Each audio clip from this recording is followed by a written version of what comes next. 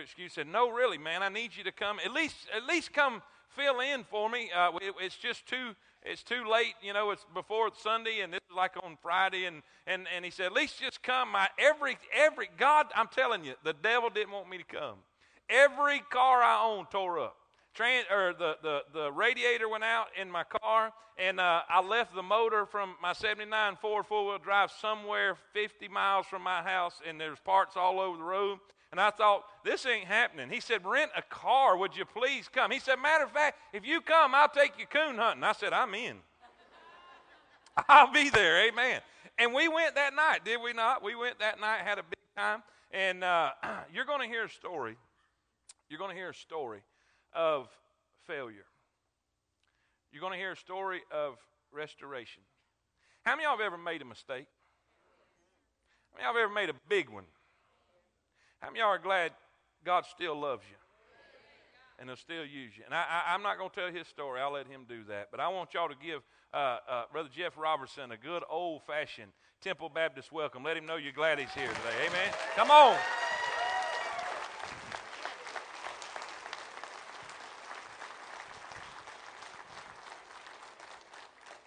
Man, I'm glad to be here. I remember the first time I seen Brother Carter. We pulled in the church parking lot, and he was standing there. And I told my wife, I said, he's too young.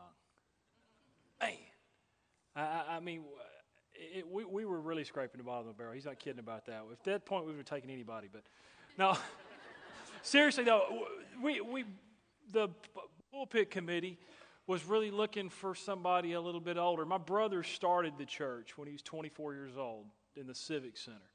And so we'd had him as a pastor, a really young guy. Then the next guy was a really young guy. And so we were looking for maybe a little more seasoned pastor that we thought could take us to, well, God had different plans for us. Looks like it worked out, huh? Yeah. And listen, he said, though, he gave that same introduction for me the two previous services. I don't know.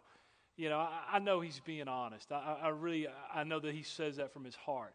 But that means a lot to me for him to say the things he said about me. And I just want to say that. I probably should have said it in the other two services. But I have one non-family member on my speed dial on my phone, and it's Brother Carter. And it's not because he's my pastor either. It's because he's my friend. And I'm very grateful for him. He's been a good friend to me through some difficult times. Take your Bible and turn to Matthew chapter 26. How many of you ever, he asked you this question, but disappointment. It's a disappointing thing, isn't it? I've lost my handkerchief. Here it is. Probably going to need it.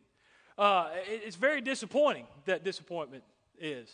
When I think about disappointment, and one of the things, for some reason, the first thing that popped into my mind when I started kind of thinking about the topic and what I was going to do was that picture of Tim Tebow crying after the 2009 SEC championship. And I say that, and I kind of poked at preacher and said I was going to put that picture up there.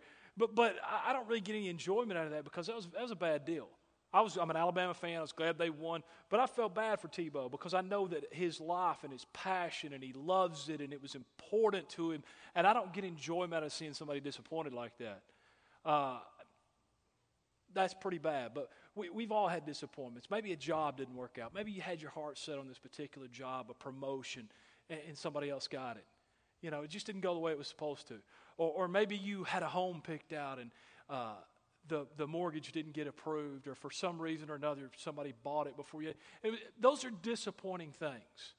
But I'm not talking about that kind of disappointment this morning. I've lost football games. You know, that's not the kind of disappointment I'm talking about.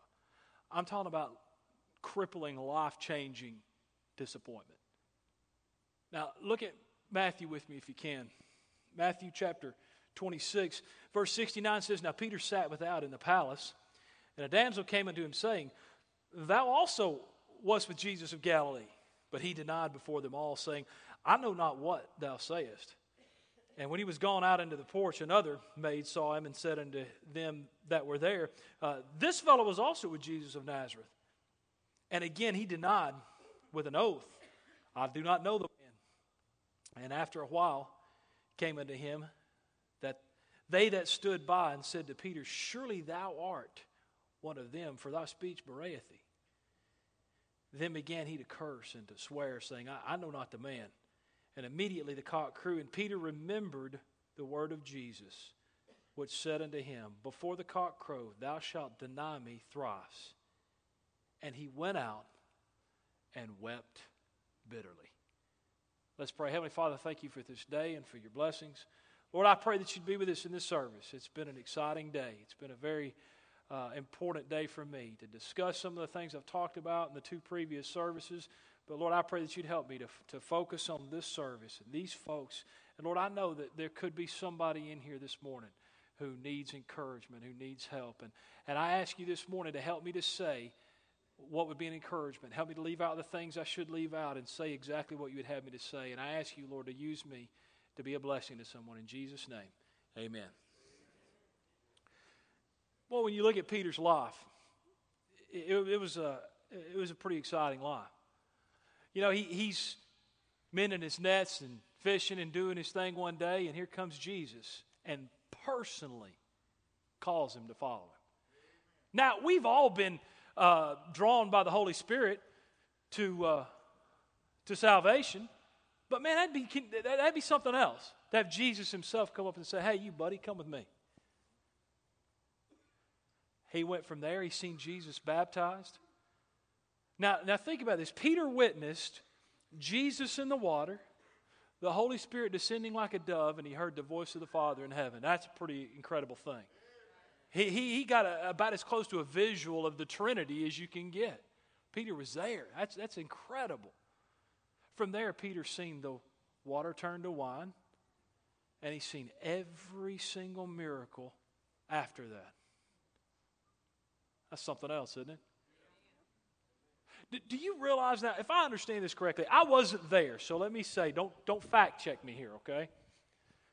But from what I understand, the way that they embalmed a person in the Old Testament, or in the New Testament period, was they literally removed their organs. They cut them open, took their organs out, soaked cloth and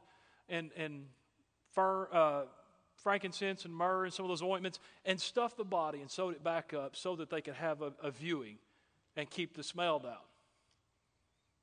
On the fourth day, your body starts to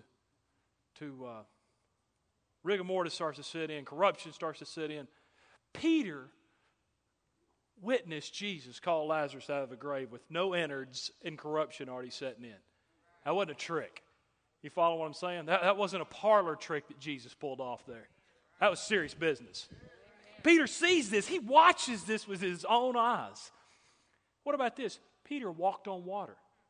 Now, I understand that he sank, but he walked further on water than I did or ever will do. What a life Peter lived to get to that point and deny Christ. My family got it moved to Little Rock, Arkansas. My son asked me how I was going to tell this story last night. I said, well, I'm going to start off with I was born at a very young age. It's going to be a long story. No. But my family, when I was, probably 2 years old, moved to Little Rock, Arkansas. And providence, the providence of God is an amazing thing. When my mom and dad were Christians, and when we moved there, I don't know. I don't remember. That was before I remember. But I remember when we were living there, my parents were Christians. We just weren't real steady in church. We'd go here and there. But this guy at a community sports park where my brother played Little League football, he was another one of the coaches, and he started inviting my dad to church. Hey, why don't you come to church with me? Stays on it. So finally one day my dad agrees, okay, we'll go to church with you. So we load up and go to church. I can barely remember this. But I do remember this. I remember my dad being mad in the car on the way home. I don't know what happened. This preacher bowed him up. I think he preached against going to the horse races or something. My dad liked going to horse races in Hot Springs, but he was mad. Anyway, I ain't ever going back to that church again. That preacher's meddling in my business. So a couple weeks later, we're getting ready to go back to church. We go to this old church, and it was kind of a dead church, for lack of a better term. I don't know how to say that and be politically correct. But we pull into the parking lot of this church we've been going to, and they're good people. Just my dad says, let's go back over and try that church one more time. And I think really it had to do with the fact that he liked this guy was a buddy of his that had been inviting him, and he wanted to go back over there. Well, I don't think we've ever missed a service since. Okay? Something about it, man. And I mentioned the most amazing thing about it to me is at 4 years old, 5 years old, I didn't have any idea how significant that some of the changes in my home were at the time. But looking back as an adult, now I see it was amazing. My dad, there wasn't beer in the refrigerator anymore. My dad's not sitting in his recliner drinking a Budweiser. Now he's sitting in his recliner reading his Bible. You know, and these are the changes that I've seen. My mom's dress changed, her appearance. It's funny, this is a true story. I can show you pictures. How over a period of time my dad's hair got shorter and shorter and shorter. And it wasn't just a style thing, it was just where God was working in my dad's life and some things were changing and their standards and these things changed. And I watched this and I can really see it looking back on it. My brother at 13, my older brother at 13 years old, he surrendered to preach. So, and my parents took it very serious. It was serious business. As a 16, 17-year-old kid, he was preaching week-long revivals at church around Arkansas, and it was sort of like a child prodigy. I don't know what happened to him, but it didn't work out for him. He's still pastoring, but the child prodigy thing didn't work out. But he's still about as smart as he was when he was 16. I'm just kidding. I hope he watches this.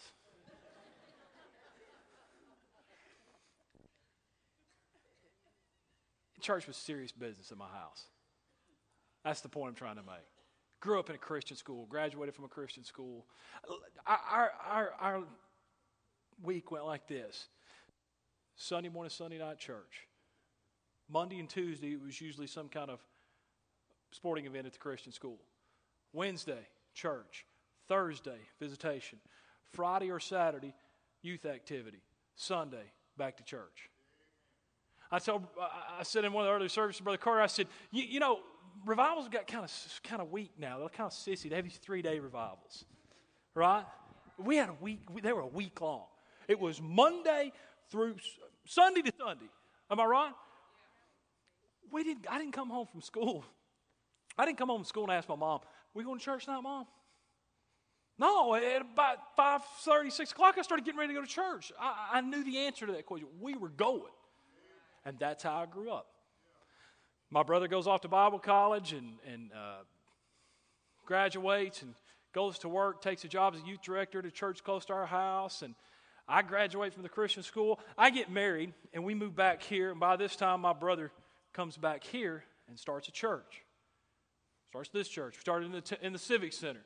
And it was a very exciting thing. It was a new work, and we were involved in it. And I remember getting off at work and coming home, and either I would go into work late in the afternoon, and I would go knocking doors with him in the morning, or I would work in the morning and get off, and we'd go knock doors in the afternoon. So it was a lot of he and I knocking doors, inviting people to church. Hey, we started this church over at the Civic Center here in Coleman, Temple Baptist Church. We'd love to have you come visit us sometime. You have a church you go to. You have a church home. So, man, this is how we're doing it. Old school, door-to-door style, you know, the way we grew up. I said, and I think this is funny. Maybe some of you guys get it. I think Brother Pop gets it when I say this. He understands this, doesn't he? I loved football. I played a lot of football growing up. I had posters of Howie Long and Randy White and Dan Hampton on my wall. I was a lineman, so I had a bunch of lineman posters on my wall. But my real heroes were Bob Gray from Texas and Jack Hiles from Hammond, Indiana, and Curtis Hudson, the editor of the Sword of the Lord. These were the guys that were really my heroes. Did you know I used to listen to sermon tapes as I was going to sleep at night?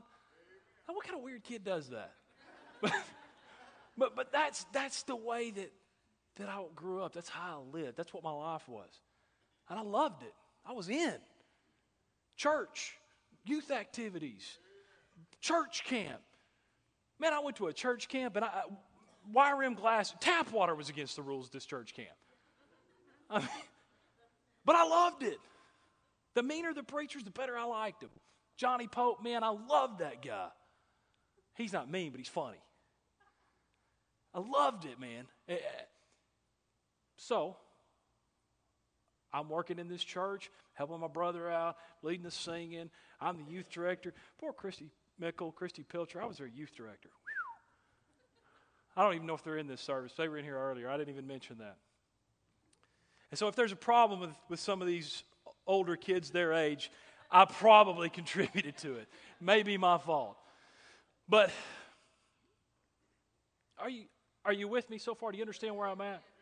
You understand the kind of, I'm trying to paint a picture of you, how I grew up. Well, I decided I need to go off to Bible college because I want to go to work full time in the ministry. Well, I go. That's a whole nother sermon and an entire different story. But let me just summarize it with this. It didn't go well. Okay? So I come back home, and I'm a little disenchanted. You know, so I come back home, and I plug back in here at Temple Baptist Church, and my brother resigns. That's what the Lord had for him. I mean, but you got to understand that had an effect on me. I mean, my brother's my hero. He's 5.5 years older than me. Thought he's the greatest thing in the world. Well, he resigns. He moves off, and here I am. We got to find another pastor. We do the best we can. Get a great guy. He comes in, pastors our church for a few years. But I'm still kind of stung about the whole thing, how everything in general is going. So Brother Carter comes. I love this guy. I love him when he comes here. But I felt like that it was probably a good idea if my family moved on, went to another church. There was too much history here, too much background here. That's the story I told him, but that wasn't really what it was. I just wanted out of here. I was tired of being the music director. I was tired of being the youth director. I was tired of having responsibilities, and most of all, I was tired of being accountable for something. So we left. Now, we stayed in church, went to another church, but I went to that church and I became very much a contributor. You know the difference between commitment and contribution, don't you? It's like a ham and egg breakfast. The chicken makes a contribution. The hog is committed. That's the difference. I was making contributions in church. And there's where things begin to start. And here they go, drifting. Well, our kids start getting older. It's the craziest thing, man. You know what? And I haven't told this story in either service, but I want to tell you exactly what it was. I think Brother Carter knows this. I was working in the car business, working around a bunch of guys, and I'd picked up the habit of smoking. And I couldn't deal with the fact that here I am in this church. I lead the singing, man. I'm teaching Sunday school and I smoke cigarettes, but I got to quit that. And I come down to a point where it was smoking cigarettes or staying in this church, and I chose the cigarettes. Now, how crazy is that? Let me tell you what, I would have been a lot better off just to stay here and keep smoking cigarettes. You know what I'm saying? Now, I'm not putting my stamp of approval on smoking. I mean, you know. But you're better off to stay plugged in than to let something like that become a stumbling block for you. So here I go, moving churches, leaving, because I want to keep smoking cigarettes. And I don't want to tell Brother Carter I smoke. He figured, he found out. I think he was going through my glove box or something. So we go to another church. I'm working in Huntsville now. My kids are getting a little bit older. My oldest daughter, she's 21. She's not here. She can babysit the kids at this point. We start going to Huntsville. I'm working in Huntsville, making some friends that work there in the car business with me. And we start doing, not major things, just a few things here. A social drink here and there. And it leads to more and more. Pretty soon, what would really be the big deal if we just smoked a little joint and giggled and ate some Doritos? Right? What's the big deal with that? Well, kind of like cigarettes. If it had stopped right there, it probably wouldn't have been a big deal. But it doesn't. So this thing progresses. I decide that I don't want to continue to work and live, and I just want out of here. So we load up, move to Texas, where my wife's family lives, and part of it is because I'd seen some success in the car business, been promoted up, and I wanted to go to work at a big store, at a big car dealership. So I go to work in this big store, in this big car dealership. I'm making good money, doing well. But the thing about it is, the only thing going on in Huntsville, Alabama, for the most part, is on Saturday night. in Dallas, there's something going on every night. If you want to get into some trouble, there's a place for you there. So we've got a built-in babysitter. Me and my wife, we're tired of living under the constraints of church and accountability, and my parents living right up the road. Now we're all the way out here. Nobody even knows we're here, where we're at, what we're doing. Here we go. Well, natural progression, somebody introduces us to methamphetamines. It doesn't take long for me to figure out this is a bad idea, but I'm too far in. You know, I'm thinking, what's the big deal? It's just a little social thing. I'm going to try this and see and it appealed to me because it's a stimulant. And I don't, if I walk by, if it says may make you drowsy on the bottle, if I walk by it, I got to take a nap, So that's not my program. This thing really appealed to me because it gave me energy, made me go. So like anything else, it built and built and built. And I came to the realization that this is a bad thing. So we loaded the U-Haul up. Man, I got a good wife. If for nothing else, how many times she's moved across the country with me, I've got a good wife. So we load up the U-Haul, move back to Alabama. The problem is I left a lot of that lifestyle, but that drug addiction crawled up in that U-Haul and rode back with me. I couldn't leave that there. So we get back to Alabama, and I hope nobody here knows anything about this, but normal people can't fund a drug addiction. Does that make sense? That's why people steal your four-wheelers and your TVs and your cars, and because they're addicted. They got a problem, and they're trying to pay for that addiction. And I made pretty good money. I did pretty well, but I still couldn't. But I'm not going to steal somebody's TV. That's just not my MO. So I came up with the grand idea is I'll sell a little bit to pay for my own habit. What a grand idea, huh? And I'm a salesman. That's what I do. I know people in Texas. I've got a few connections, and stuff's cheaper out there the further west you move. I don't know why that is, but it's just how it is. So we make a trip out there. I pick some up, bring it back, sell it to a guy, keep some for myself. I make money. That worked out pretty well. Never been in trouble. I don't have any kind of record. Got a good driver's license, got a good car. If I get stopped on the side of the interstate, they're never going to say a word to me. They're going to write me a ticket or let me go, one or the other. I'm a citizen. Right? Well, that's how it worked. It went well. Until March of 2005 when the DEA and the ATF and the local drug task force kicked my back door in. Then it started going pretty bad. That was not a good day at the Robertson house. Now, do you see where this story went? How I grew up, what kind of life I had, and where I'm at now? I'm sitting on... Do you know how big a 45 is when you're looking down the barrel of it and the guy's not playing around? It's big. So here I am. We get indicted. I get indicted in January of 2006. June of 2006, I go for my sentencing. Of course, I plead guilty. They've got me. And I deal in months and because I'm in the car business, so I'm constantly dealing in 48, 54, 60, 66, 72 months. I know, right off the top of my head, I know 72 months is 6 years because I deal in car loans, So I'm standing there in court. He goes to sentence me, and he says 84 months. And I can't do that one because we don't do a whole lot of 84-month terms on cars. That's longer than a car loan. I said, did he say that's 7 years? And the attorney said, yeah, shut up. That's a long time. This guy just sentenced me to 84 months in federal prison. Does he not know this is my first offense? I've got a wife and I've got 3 kids. I'm a good guy. Wait a minute. Hold it. I grew up in a Christian home. I graduated. Do you know I graduated from a Christian school? Wait a minute. Before you give me that 84 months.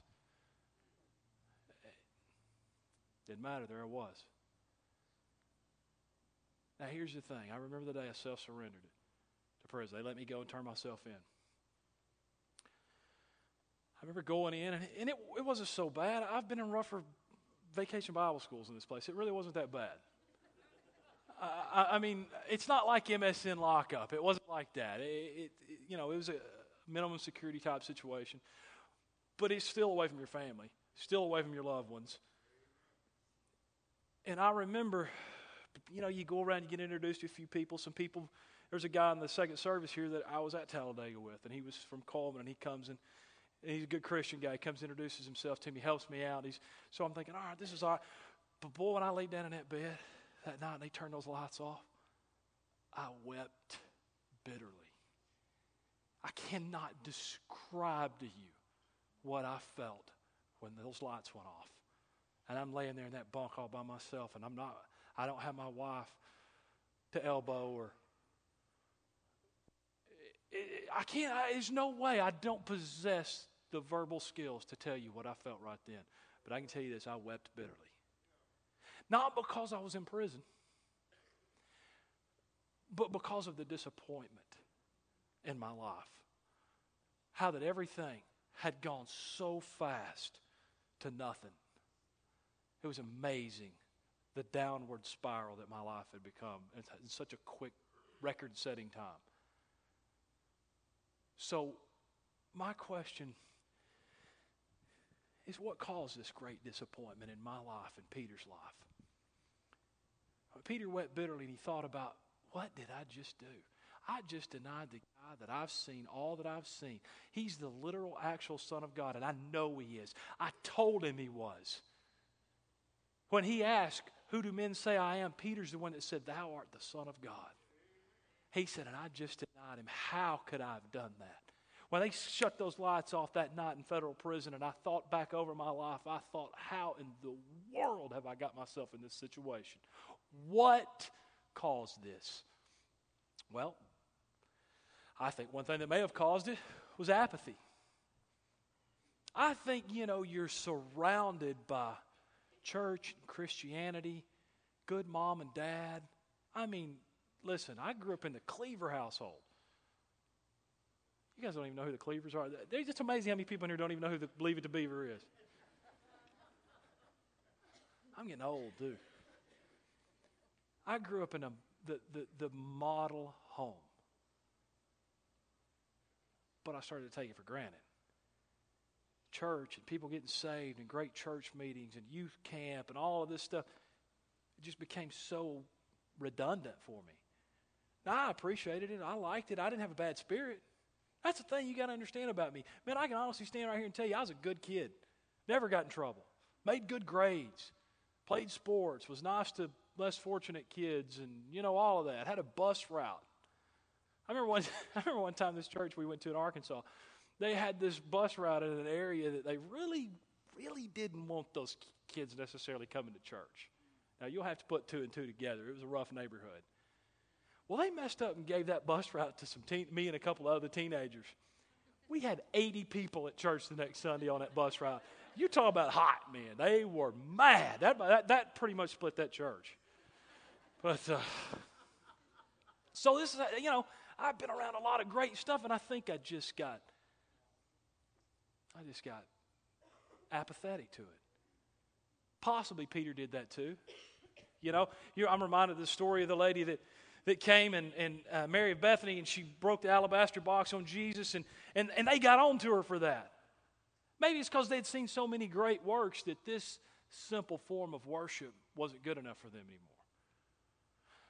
But as serious of an issue as I think apathy is, and a contributing thing I really believe that it is, I don't think that's what caused my great disappointment or Peter's. I think one that quite possibly could have been it is arrogance. I see Peter, man. Peter's a fisherman, a tough guy. You kind of see Peter as being a tough guy when you read about some of the stories about Peter. I'm sure he dealt with some arrogance.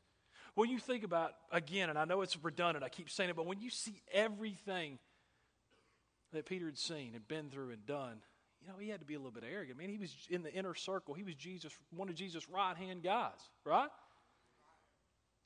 You can say I could be a little bit arrogant. Look at this picture right here.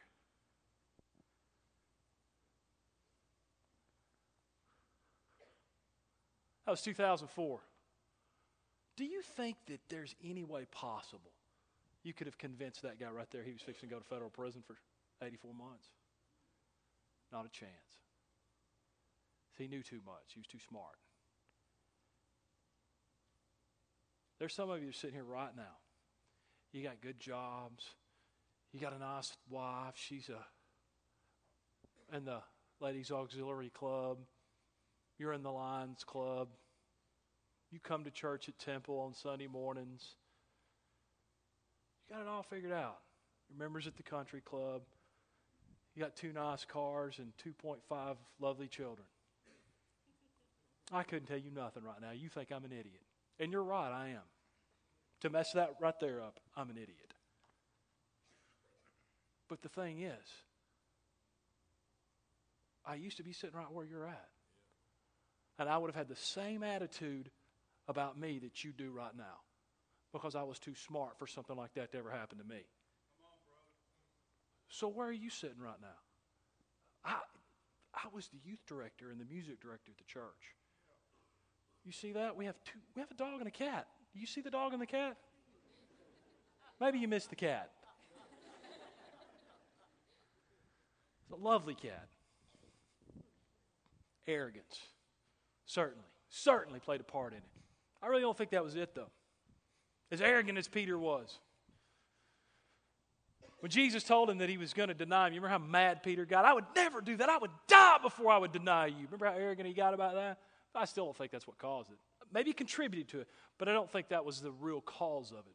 Maybe it was the aloofness. Do you remember how Peter was following afar off?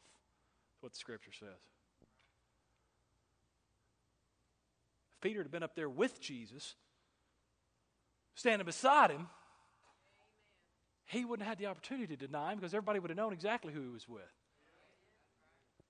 My brother asked me the question one day after I've already been through sentencing and I'm waiting to self-surrender and I've got a little bit of time in my family. I think I had like 60 days or something like that before I had to self-surrender. So that was, let's spend some time with the family thing. My brother's in town. By this time, he's pastoring a church now in Jacksonville, Florida area. And he was in town. We're riding up the road. And for some reason, I'm thinking in my mind, we might have been right out here in front of the church. I know we were coming up 157. He said, man, what happened? He said, I've never said much to you about this. I've always just tried to be here for you. When you wanted to talk, I was here. And he's great. Best friend I got in the whole world. Besides Brother Carter. He said, but I got to ask you, man, how did this happen? I said, all those sermon illustrations we heard about when we were kids growing up, all the stories we heard about how that, it starts off small and it gets bigger and bigger. I said, just like that. Exactly like that. I said, it started off, my relationship with God began to suffer. I didn't read my Bible and pray like I should. The next thing that happened is I remembered I started doing well in the car business and got some promotions, and I had to work on Wednesday night. I can't go to church. I'm providentially hindered. You like that, don't you? You know what? Maybe you ought to quit that job. If you can't come to church on Wednesday night. What's more important to you? Now, that sounds harsh, but that's coming from a guy who just did 84 months in prison because of stupid decisions. And had I have quit a job so that I didn't have to miss church, I probably would have had my priorities in line to the degree that I would never have to worry about going to prison for 84 months. So, I start missing church on Wednesday night. This is crazy. I counted the Sunday school. Go around all the Sunday school classes and count. Because of that, I was able to slip out of Sunday school. Didn't have to go to Sunday school. So now, I'm beating them out of Wednesday night. I'm skipping Sunday school. You see? Just a little bit at a time. I've stopped reading my Bible and praying like I should. I'm making contributions, but I'm not committed. Well, then I begin to ask questions like, would it really be a big deal if? And that's when some of those things started to downwardly spiral. But it was real simple. I was just aloof. I just followed afar off. Now, could that been what have caused this great disappointment?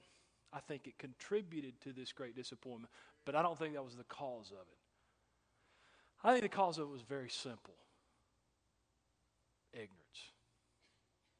Just plain ignorance. Not in the sense that you're an idiot, although that's true too. It just didn't start with an A. So, but I mean ignorance from the standpoint of really just not knowing. The definition of ignorance is to not be educated, to not know something, to see something the wrong way. Let's look at Peter. Peter said, if you look over in Luke chapter 18, and verse 32 says, "For he shall be delivered unto the Gentiles, and shall be mocked and spitefully entreated and spitted on." This is talking about Jesus. "And they shall scourge him and put him to death, and the third day he shall rise again. And they understood none of these things, and this saying was hid from them, neither knew they the things which were spoken." This is Jesus talking to the disciples. In Matthew 16, verse 22, Peter took him and began to rebuke him, saying, "Be it far from thee, Lord, this shall not be unto thee."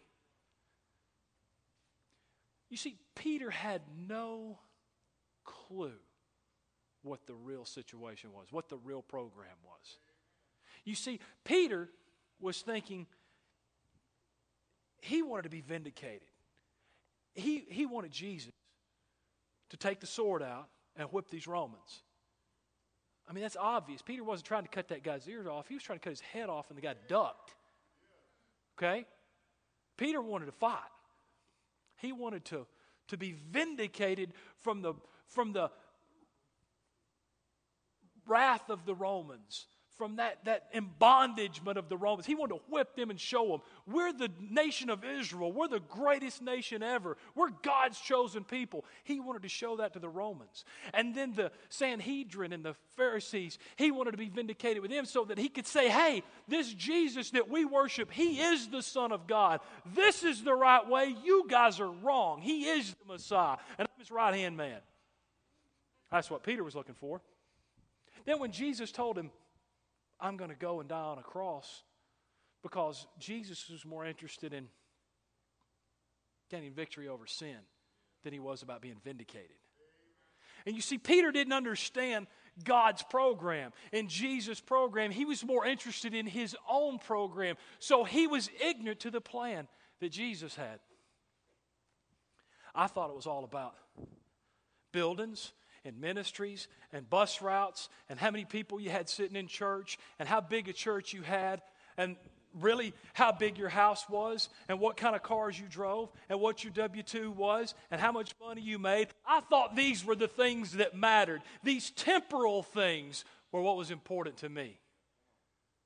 And I lost track of what really mattered. I was ignorant to what really, really mattered. The only thing that matters are things that are eternal. Things that are going to make a difference in eternity. That's all that matters. The temporal things should only contribute to help you to be able to obtain eternal things and eternal goals. Now, do you have to eat so that you can honor God? Of course you do. So you have to have a job. Man that's not fit to work, it's not willing to work, it's not fit to eat. So you got to work. You got to have a job. But that is only so that you can fulfill something that's going to affect eternity. And when temporal things start getting in the way of eternal things, the temporal things have to go. It's all about priorities. It's all about getting an understanding of what really matters. Let me tell you this. Had I got my mind wrapped around the fact that it was all about worshiping and honoring a holy God that gave his son to die and pay my sin debt, you can bet I wouldn't ever had to worry about going to federal prison. So I had my head messed up about what really mattered. Now, there's two groups of people in here today. There are those of you who've never messed up. You've never had any great disappointment, and God bless you. I'm glad for you. There's nothing wrong with that. You don't have to mess your life up and go to federal prison to come back and tell a story like this. You're better off to never have this story to tell. So keep going where you're going and doing what you're doing, but let me warn you about a couple of things. First of all, be careful. And when I say be careful, I mean be caring. Don't become apathetic. These people that come down to this altar and get saved, don't get used to it. These sermons that we hear every Sunday by a great man that loves God, don't get used to those. Because trust me, I just did 67 long, grueling months listening to people who couldn't preach their way out of a wet paper bag. They couldn't beat the cream out of a Twinkie with a hammer. So don't get apathetic to what you have here. Be caring. And listen, I know that this is a difficult thing, especially for us guys, but be humble. I know there's guys sitting here this morning, you're sitting out there, and you've got a pretty good life, and you've put together a good 401k and a good retirement in front of you, and things are going well. Don't get arrogant, because pride comes before a fall. Trust me on this. And be close. Don't let distance come between you and God. Don't keep your sin accounts very short. Stay close to God. Because if Peter had been right there with Jesus, he would have never denied him. Had I stayed close to God in my relationship, there's no way I would have ever considered letting some of the things come in that I eventually let come into my life. Also, be educated. Understand. Get your mind wrapped around what really matters. It's about worshiping a holy God. It's about honoring the Lord. That's why we're here. We are not here to build a new building, to have more people come, to start a new bus route, to take your New Testament, lead somebody to Christ so you can go back and put their name on a card. And listen, I'm not belittling those things. Those are great things, but those things are the byproducts of honoring a holy God. Those are the things that come from worshiping God and keeping things in the proper order. That's how He blesses you. You don't put those things first. So that's one group. Those of you that have not messed up. And listen, I encourage you this morning to make sure that you're careful you don't mess up. But now there's another group that's in here this morning. And that would be those who have had some issues. You've had some disappointments in your life. Things haven't gone textbook and exactly the way they're supposed to go. So what do you do? Well, let's look at Peter real quick. And this is in closing. I'm nearly done. Peter's given up, gone back to fishing. Comes in from a miserable day of fishing, and who's standing on the shore having a fish fry for him? Listen, you got to keep something in mind. It doesn't matter how far you've gone, how bad it's been, what you've done, or how long you've been doing it. He will meet you on the shore of your troubled life. You see, this picture here, that's 2012. A lot of stuff happened between that other picture and this picture. I can tell you some brutal stuff. I got a son, never seen him play a high school football game. I was in prison. My oldest daughter was salutatorian for high school. I didn't see her graduate, didn't hear her speech. I couldn't be there. Do you know how much a little girl grows up from 6 to 12 years old?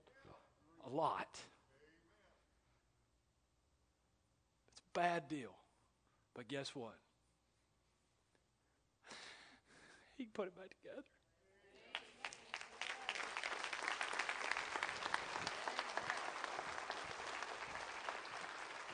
Do you know what the odds are that those people will all still be together after that? Very, very slim. Grace, grace, God's grace. Grace, it is greater than all my sin. Doesn't matter where you've been, doesn't matter what you've done. Doesn't matter how bad things have gotten in your life. If you'll come down to this altar right here this morning, God will meet you here. And He will help you start to put back the broken pieces of your life. It doesn't matter where you're at, what you've been through. Heavenly Father, I thank You for this day, and I thank You for these people listening to me this morning. I pray that You'd bless them. I don't think there's any question. There's hurting people in here this morning. There's people who have experienced great disappointment. And Lord, I ask You this morning to encourage them.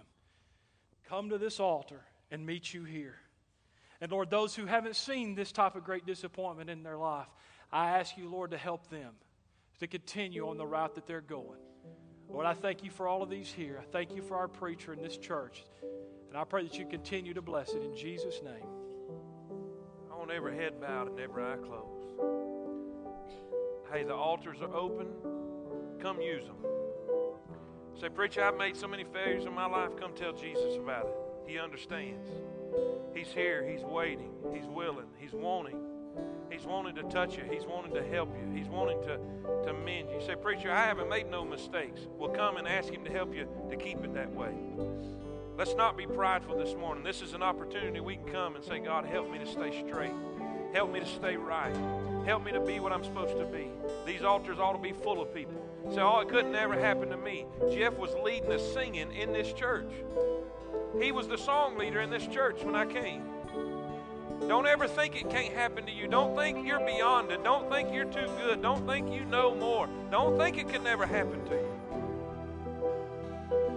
Oh, what's God dealing with you about today? Listen, Jesus is here. There are so many people in this room right now. You're at a crossroads in your life. You're at a crossroads. You could go left or you could go right. Listen, don't miss this opportunity to do the right thing. Don't miss the opportunity to come to Christ and get the help that you need. Don't miss the opportunity to come. You may not be saved. We've got people at this altar right now that will take a Bible and show you how to be saved. You say, preacher, I need to know Christ. Come on. Come on. They're coming from everywhere. Come on. Come on. Come on. Come on. Come on. Miss Patty, there you go. There you go. Father, in Jesus' name, I come before you. Lord, I love you with all my heart today. I thank you for being a forgiving God. I thank you for being a changing God and a restoring God. And Lord, a receiving God. Even in our failures, even in our mistakes, even in stupid things that we've done. You've forgiven us and you've taken us and you've brought us back. God, there's people here today with problems. There's people here today with addictions. There's people here that are functioning addicts. They go to church, they go to work, but yet they're addicted. Some to alcohol, some to pain pills, some to other various issues in their life. Everything looks great on the outside, but Lord, inside they're in turmoil. And Lord, they can hide it for a little while, but one day,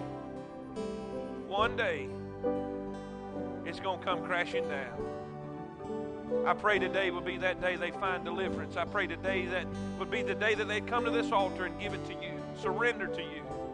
Lord, take advantage of the things that we have to offer. Take advantage of the things in the ministries we have to help them. Lord, it's no shame having an addiction. It's a shame in keeping one. Lord, being prideful and stubborn and not willing to say, hey, I got a problem. Please help me. God, please don't let pride destroy people today. I pray your will be done. In Jesus' name we pray. Amen. Let's stand to our feet. We're going to sing a verse of invitation. If you need to come, won't you come? Sing with us. There's people at this altar right now praying. Maybe you've got a problem that only God can solve. Come on. God is in this place. If you've got a burden, if you've got an issue, if you've got a problem, there is a God who is willing. There is a God who is able. There is a God who's ready right now to take your problem. He's right now. He's waiting to heal you and help you. He's waiting with open arms, ready to receive you today. Won't you come? Yes, amen. Sing it with us, boy. Sing it. 'Cause I am desperate for mercy. I'm desperate for peace. I'm tired of crying my eyes out. I'm tired of weeping bitterly. I'm tired of not being able to sleep at night. I'm tired of not having hope and joy in my life again. Oh, come to Jesus. If you're hungry, He's the bread of life. If you're thirsty, He's the living water. Listen, if your dreams have died, if your hope has died, He's the resurrection and the life. He will give you what you need. Oh, there's hope in Jesus. Won't you come? Sing another verse. They're praying. God meet the need. Sing on. And who am I to you? Do you know Him as your Savior? Oh, don't leave without knowing Him. Everything. Don't leave without knowing Him. It's too easy For whosoever shall call upon the name of the Lord shall be saved. You can know it today. Gifts would be pure. Hallelujah. And be fit for a king. I will. Oh, will you do this? Lay it down at the altar. Are you tired of carrying it? Give it to Him. Is it getting too big for you? Give it to Him. He'll handle it. He'll meet the needs. 'Cause I am desperate for mercy. And I am desperate for peace. Watch this.